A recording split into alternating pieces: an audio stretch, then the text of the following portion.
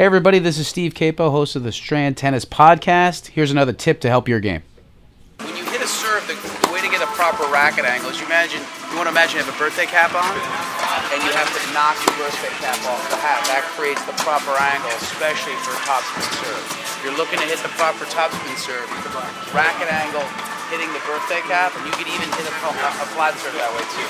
But that's going to create the proper force and proper racket angle. So imagine a little birthday cap, you got to knock it off.